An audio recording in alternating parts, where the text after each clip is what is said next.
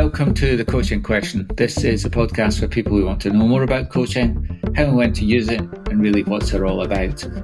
Thanks for listening as you join me, Gregor Finlay, and my colleague Sarah Turner, two executive coaches, for an honest conversation. And in today's episode, we talk to Anna Karas-Wilson, who is a co-founder of Frank Partners, and they are actors who work in organisation. And I was really interested in listening to the interview that you did, Gregor, because in my kind of time when I've worked in HR, I've brought in actors to help facilitate and to run and to bring about learning. And so I suppose I was a little bit curious about how we would make this connection between actors and coaching. But actually listening to the conversation that you had, I just think there's such a close synergy between the way that Anna might work as I think she described herself as an actor facilitator. And I think she's probably also done some coach training. So she really brings a lot of coaching approaches to the work that she's doing in organizations. And I think that us as coaches can learn a lot from hearing her talk. And there's a lot of parallel between the work that she might do in organizations and the work that we might do with individuals. Yeah, and I just, from my experience, I love working with actors. I get a lot out of, I've got a lot out of working with it and learned a lot as a coach. And so that's why I wanted to speak to Anna. I didn't have a really strong belief, this is what I want to get out of it. I just knew there was stuff there. Yeah, and there definitely was. So let's listen to the conversation and we'll come back at the end. Okay. I am very happy to be joined by Anna Karas-Wilson. And Anna is one of the founders of Frank Partners, which she founded alongside Neil Bett in 2010. And like all of the Frank team, is a professional actor by background and training. And Anna works with clients like Nike, Vodafone, Dyson, Burberry, News UK. And they create bespoke programs that help people communicate better. And I think we first worked together at GSK and then Tesco's. I think so, Gregor. It's really nice to be here. Thanks for inviting me. Yeah, and it's a little bit different because I think when people think about working with actors, it's not really a coaching thing. Not often coach with actors. But I'm thinking about the people we work with in terms of other coaches, and we work with people who commission coaching. They're often in learning and development. And I thought it would be useful for those people to know what it's like to work with actors, because I'm a huge fan. And, quite often we might be working, especially if we're working in support of a leadership development program, people might say, what are the themes you notice? We might have an organization, for example, we notice a theme where people are not very good at having challenging conversations, performance conversations. And that's something I've worked with you, and I've seen the most amazing transformations occur. And you mentioned you'd listened to one of our other podcasts on the Great Training Robbery. Yes, I did. Yeah. And actually what I noticed was that kind of awful statistic about how ineffectual quite a lot of training is. And I think there is something about bringing actors into a training environment that enables people to see stuff in action, to interact, to see energy. And actually, I think in a lot of training that doesn't have actors, the kind of more traditional PowerPoint, chalk and talk, flip charts, I think it gives people information, but it doesn't enable them to practice it and get under the skin of it and see behaviors and discuss it with your colleagues and try things out. So I think there's something really rich about bringing actors in. And can I just say, first of all, Gregor, that it's not all actors, because some actors are bloody awful at this stuff. And I've seen it. I don't just mean, oh, we're great. I just mean not every actor can, wants to do this stuff or is actually able to do it. Yeah, well, I think what I would say is that if you haven't experienced, if anybody is out there in the L&D or HR community and they've not experienced working with some people like Frank Partners, they need to go and do it. I don't know if you do any experiential stuff, tester stuff, because there is something about, getting a new skill we might call horizontal development, but then changing who you're being is a vertical development thing. Now, what is truly astounding is that you will brief an actor who can do this sort of stuff, and you'll brief them for less than 2 minutes. And then they'll say, "Oh, shall we start?" And you're thinking, no, I need to brief you some more. And they'll go, no, I've got enough. And you go, there's no way that you can do this. But then you start what in most parlance would be called a role play. And suddenly there's this person who's pushing all of your buttons in exactly the same way that the real person would be pushing it. And it's like, oh my God, you're really here. and you're not ready for it. You're not ready for, how is this actor doing this? And suddenly you have got what might take months or years worth of effort is concentrated down into this little segment of practice. It's safe.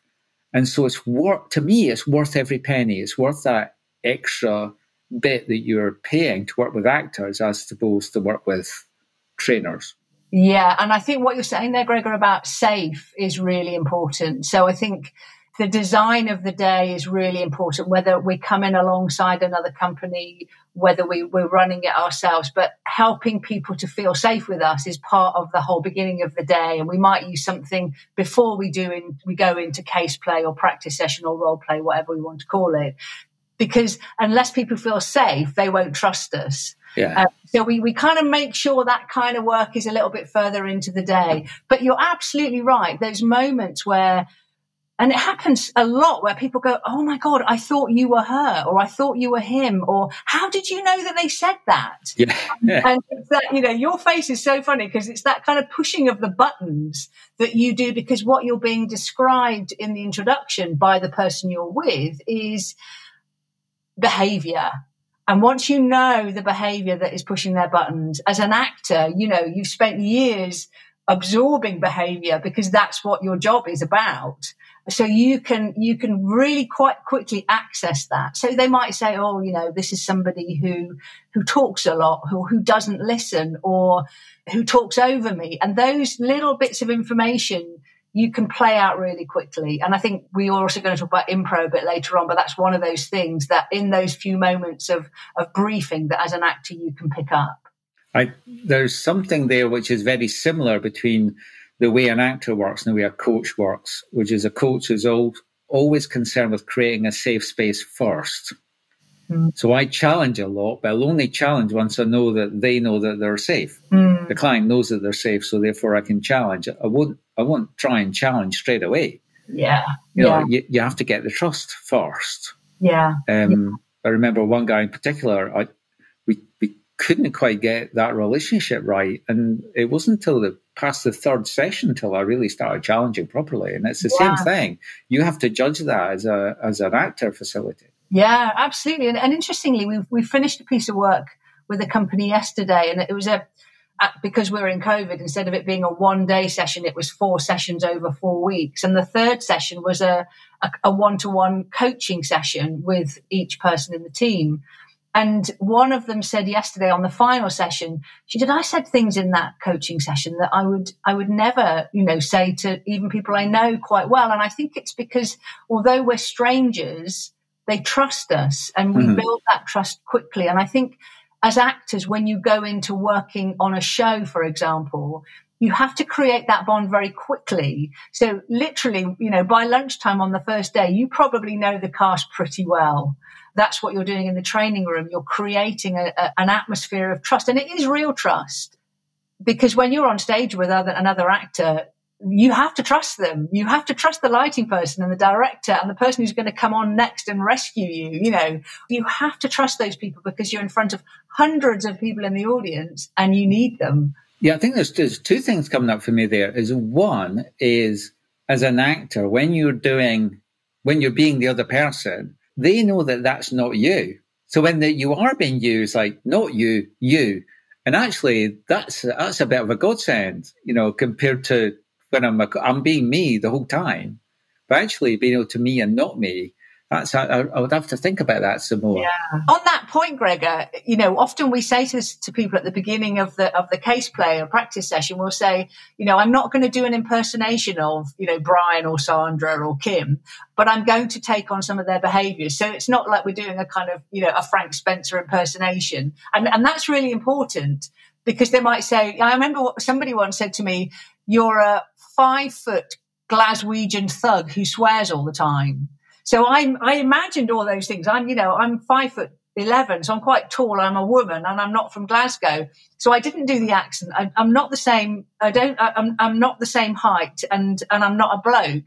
But within a minute, the person I was working with, because I was swearing and doing all the other things they told me, go, my God, you're just like him, and it was such a great compliment. But all I'm doing is absorbing the information that they're giving me, so that they get the chance to really practice. How can I deal with this? How can I deal with this swearing and this person who really flies off the handle? And once we're in the conversation, then what we can do is stop and start to give the client a chance to try it again, get some feedback, try it again.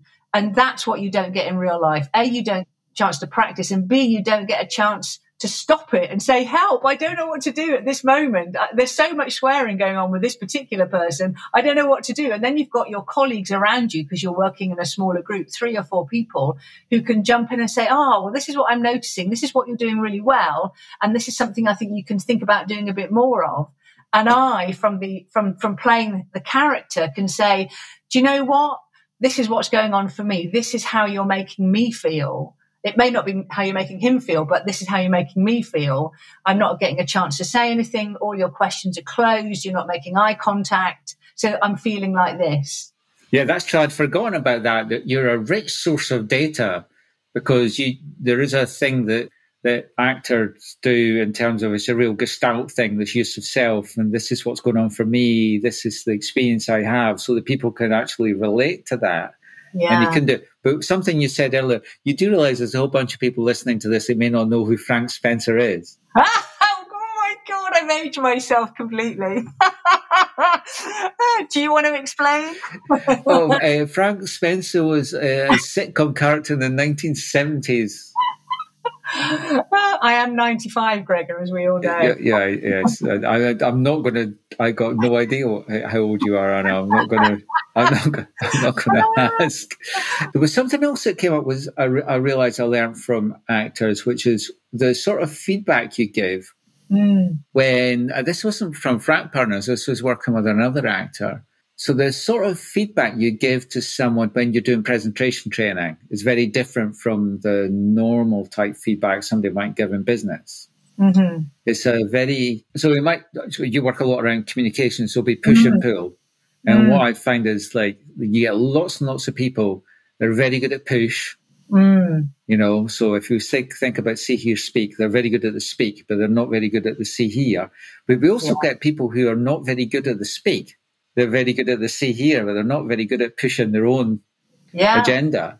Yeah. And I really learned from, and I'm very much a see here, but not so good at the speak. And it was talking with another actor, and they were talking about when you're doing a production of Chicago, there's a very certain way that Fosse wanted people to dance. And as the weeks go by, people introduce their own things.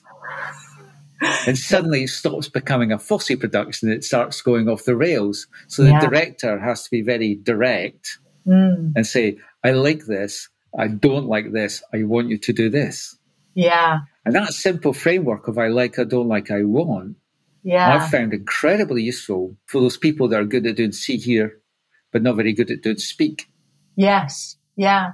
Yeah. And it's interesting that you mention, a style. So, and this is slightly probably off the point, but, actors are, a jobbing actor is required to do all sorts of different things. It might be a musical. It might be, straight Shakespeare. It might be working with the company doing training. There's so many things. So you're continually flexing your muscles, but you're also, and I think to your point about, for example, doing a presentation, we look at it from how are you really connecting with your audience?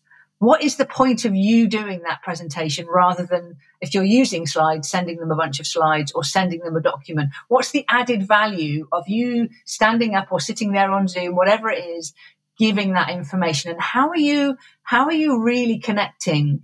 So we are big advocates of Patsy Rodenburg and her work. I was going to say, because I came across Patsy Rodenburg after we worked with each other.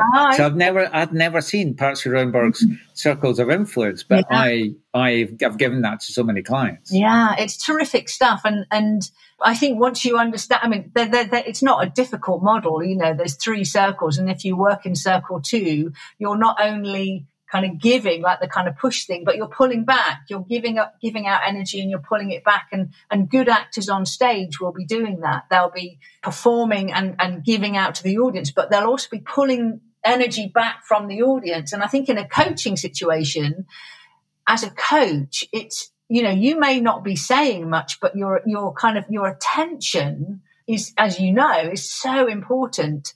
And I've just been working with Mitzi Ryman, and she does a lot of work.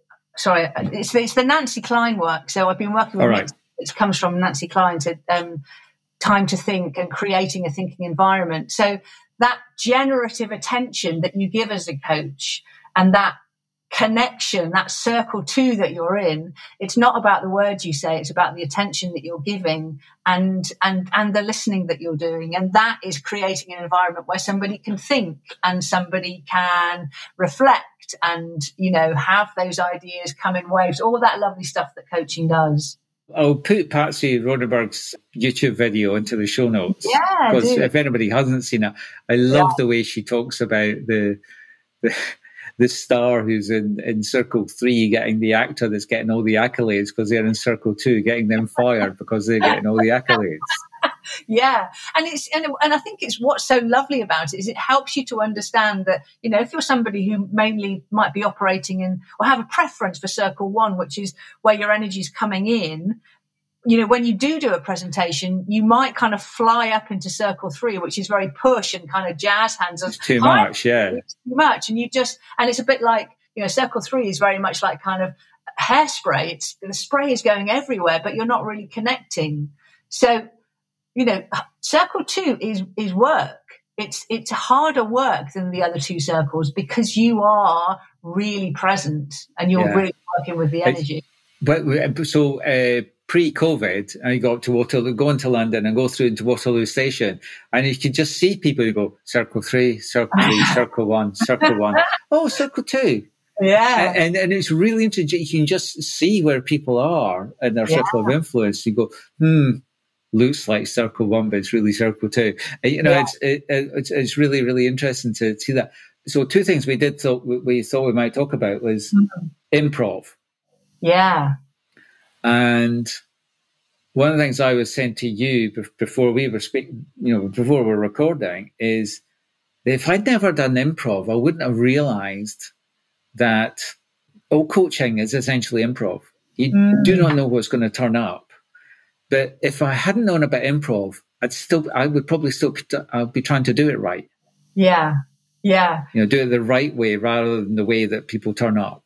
Yes. And the way that, again, going back to circle 2, the way that people turn up is the present. That is where we are. So I think what having an understanding of improv does, it enables you to build. So there's a kind of classic, which I'm sure many people who are listening are familiar with, which is improvisation is hugely based on yes and. So accepting an idea and building on it. And yet, if you listen to a lot of conversations in business, you'll hear a lot of yes, but, or no, but, no, but. And it's really defeating because very rarely do ideas come fully formed. They need other people's input. And if an idea is kind of, you know, broken into the moment it's come out of your mouth in a meeting, it's just a tragedy, really, because we're not getting really good ideas out there. And then people stop, you know, presenting ideas because they've not had a chance to see them grow. So yes, and not only with ideas, but in conversations, in coaching, is an absolute kind of, you know, foundation of improv. I think if anybody is out there in L&D or HR and they've never had an improv session, they need to get someone like you in to run a session on Yes And, just so they can understand the power of it. Yeah. Because it's astoundingly powerful. Well, it's a bit like somebody shakes your brain up and your body and kind of goes, you don't have to run, you don't have to walk down this parallel lines for the rest of your life. You can have, you can go in lots of different directions. Your brain can go in lots of different directions. Your body can move differently.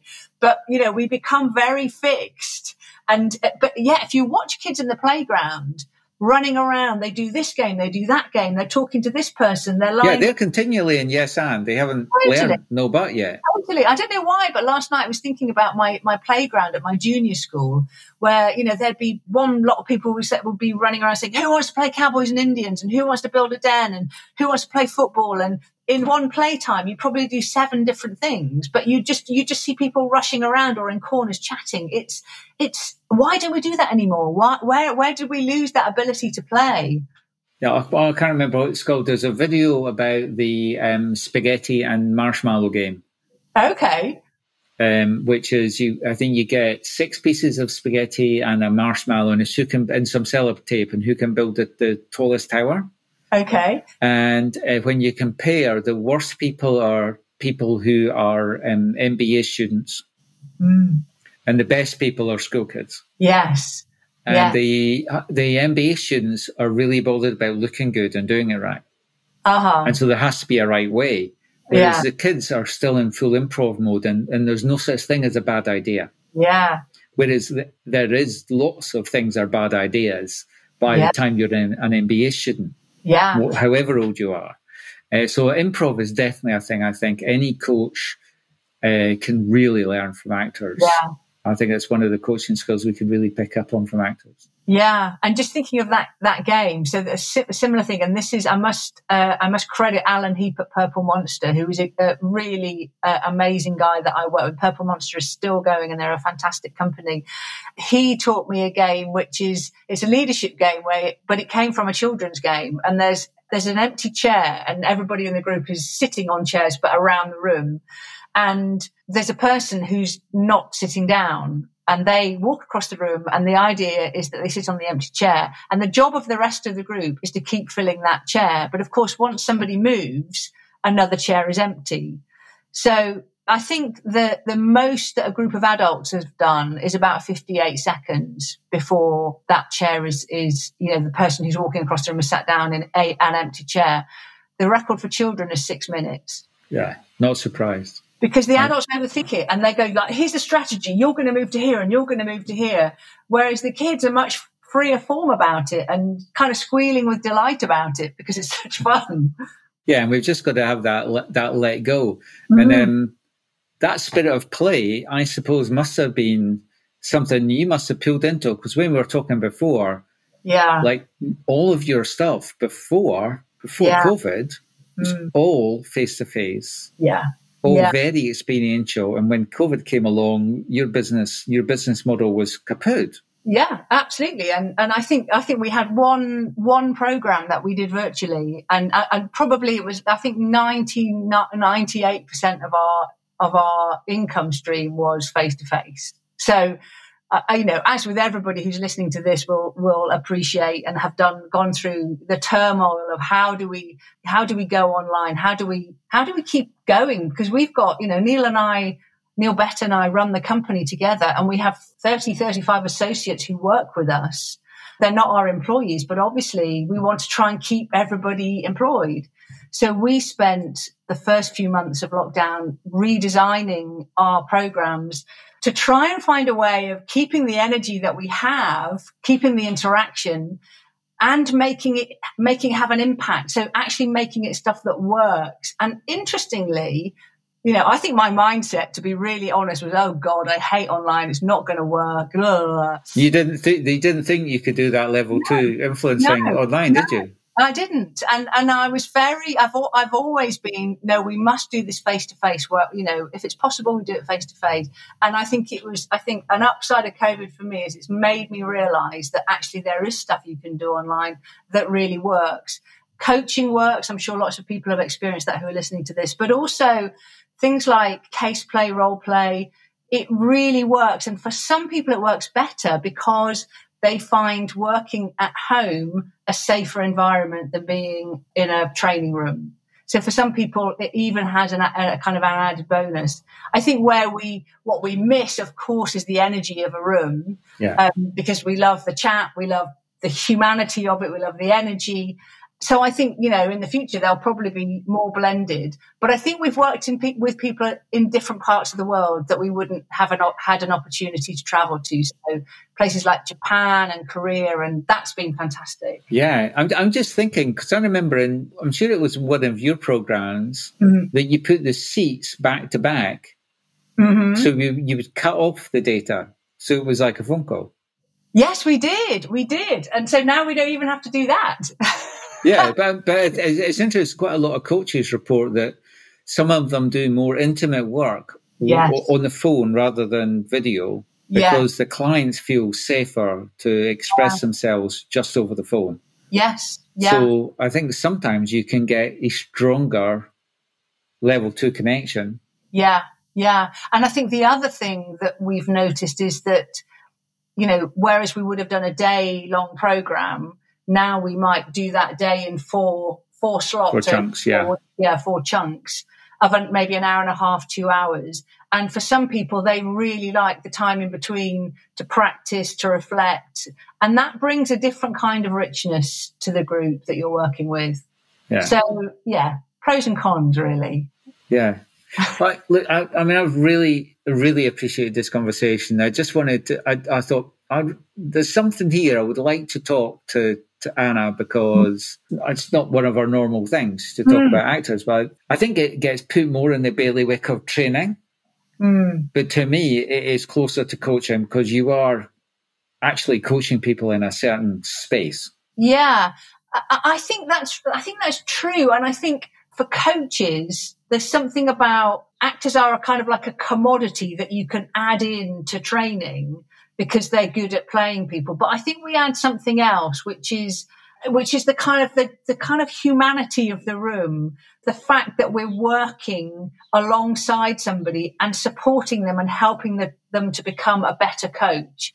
And I think a book can only give you so much, but being in a room and having that kind of support and generosity and kindness around you, I think it can really help develop coaching. So what I'm thinking about from this conversation is there instances where I will, so Peter Hawkins is very keen on, well, let's rehearse a conversation. And I've rehearsed conversations with clients, and I reckon I'm a reasonably good, I didn't do all the training that you did, but it never entered into my head before that I could phone up and say, Anna, could you do half an hour with this person? Yeah. And then to pay for just half an hour or an hour for you, just so they could rehearse a particular conversation with their partly psychotic tendency narcissist boss. Yeah. It's a really dangerous conversation for them to have. Yeah. But they still want to have the conversation. It would be more reliable for them to have that practice conversation with you than to have them with an untrained me. And I never thought of that as an opportunity, and it actually is an opportunity. Yeah, I think it is. And in some ways, the current situation has made that even more probable to happen because, having half an hour of somebody's time is much easier than now to do it on Zoom or whatever platform you want to use, and to kind of have a real sense that that person is with you in the same room and that you can practice. Yeah, brilliant, Anna. Well, practice makes perfect. Practice definitely makes better. It's been brilliant having a chat with you. Oh, I've loved it, Gregor. Thank you. Really nice to see you again, and thank you for inviting me. Cheers. Take care. So, what were your thoughts? I think that was a brilliant conversation. So much to learn from Anna, and she sounded like lots of fun. I'd quite like to meet her, actually. I mean, I think there's my biggest takeaway is the playfulness and the opportunity to create that safe space to bring out there, kind of, in coaching, we often talk about what's happening out there in the organization and how can we work in here in the room with the coach and the coachee to kind of work through whatever the client wants to work through. And there's some real value there in the idea of practice, of playfulness, of improvisation, of trying things out, of getting feedback. So yeah, I think there's an awful lot there that we can learn as coaches from how actors might approach that sort of work. Yeah, I think the attitude of improv I use a lot. I think of every coaching session as an improv session because you've got no idea what's going to turn up. No. So you have to accept the ask. And then she said at one point, all she's doing is absorbing the information they're giving me. Yeah. And, that's a very coaching attitude. Yeah. But I did think it was also, remember doing some sessions with actors and this reflecting, this is how you're making me feel. And I'm not sure if all coaches contract around being able to give that feedback in terms of this is how you're making me feel. But and again, being very wary of the projections that are in there at the same time. Yeah. So great conversation. Thank you for doing that one. There was a couple of things in there. I think I mentioned Peter Hawkins talking about rehearsing conversations. And I think, again, something we can learn from actors.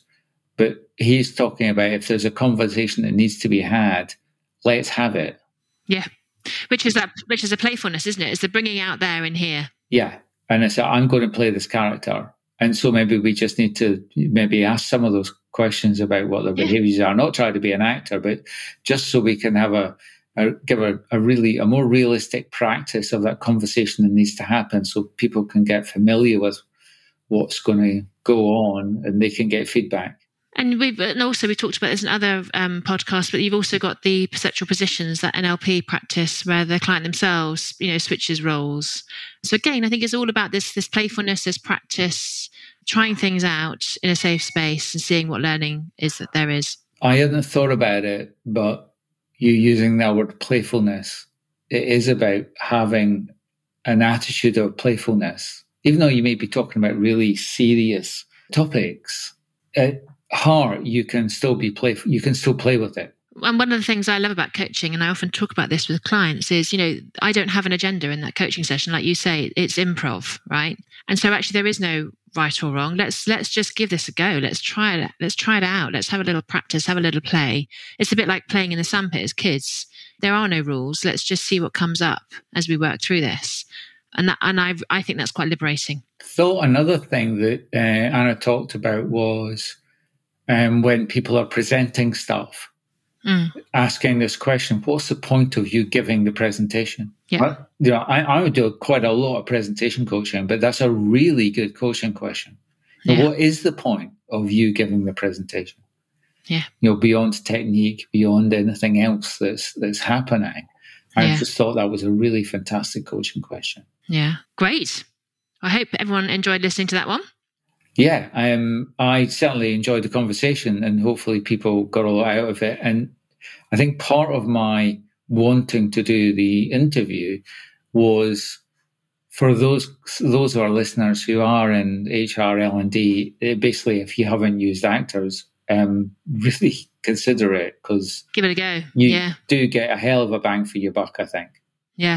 Yeah, absolutely. Well, we didn't have 3 tips at the end, but hopefully people got a lot of benefit out of that conversation. And we'll see next time. I'm sure they will. Great. So thank you for taking the time to listen to this show. We really appreciate your feedback and we'd love to hear your questions. So please do email us on info@thecoachingquestion.com if you've got any questions for us or even any topic suggestions that you'd like us to cover.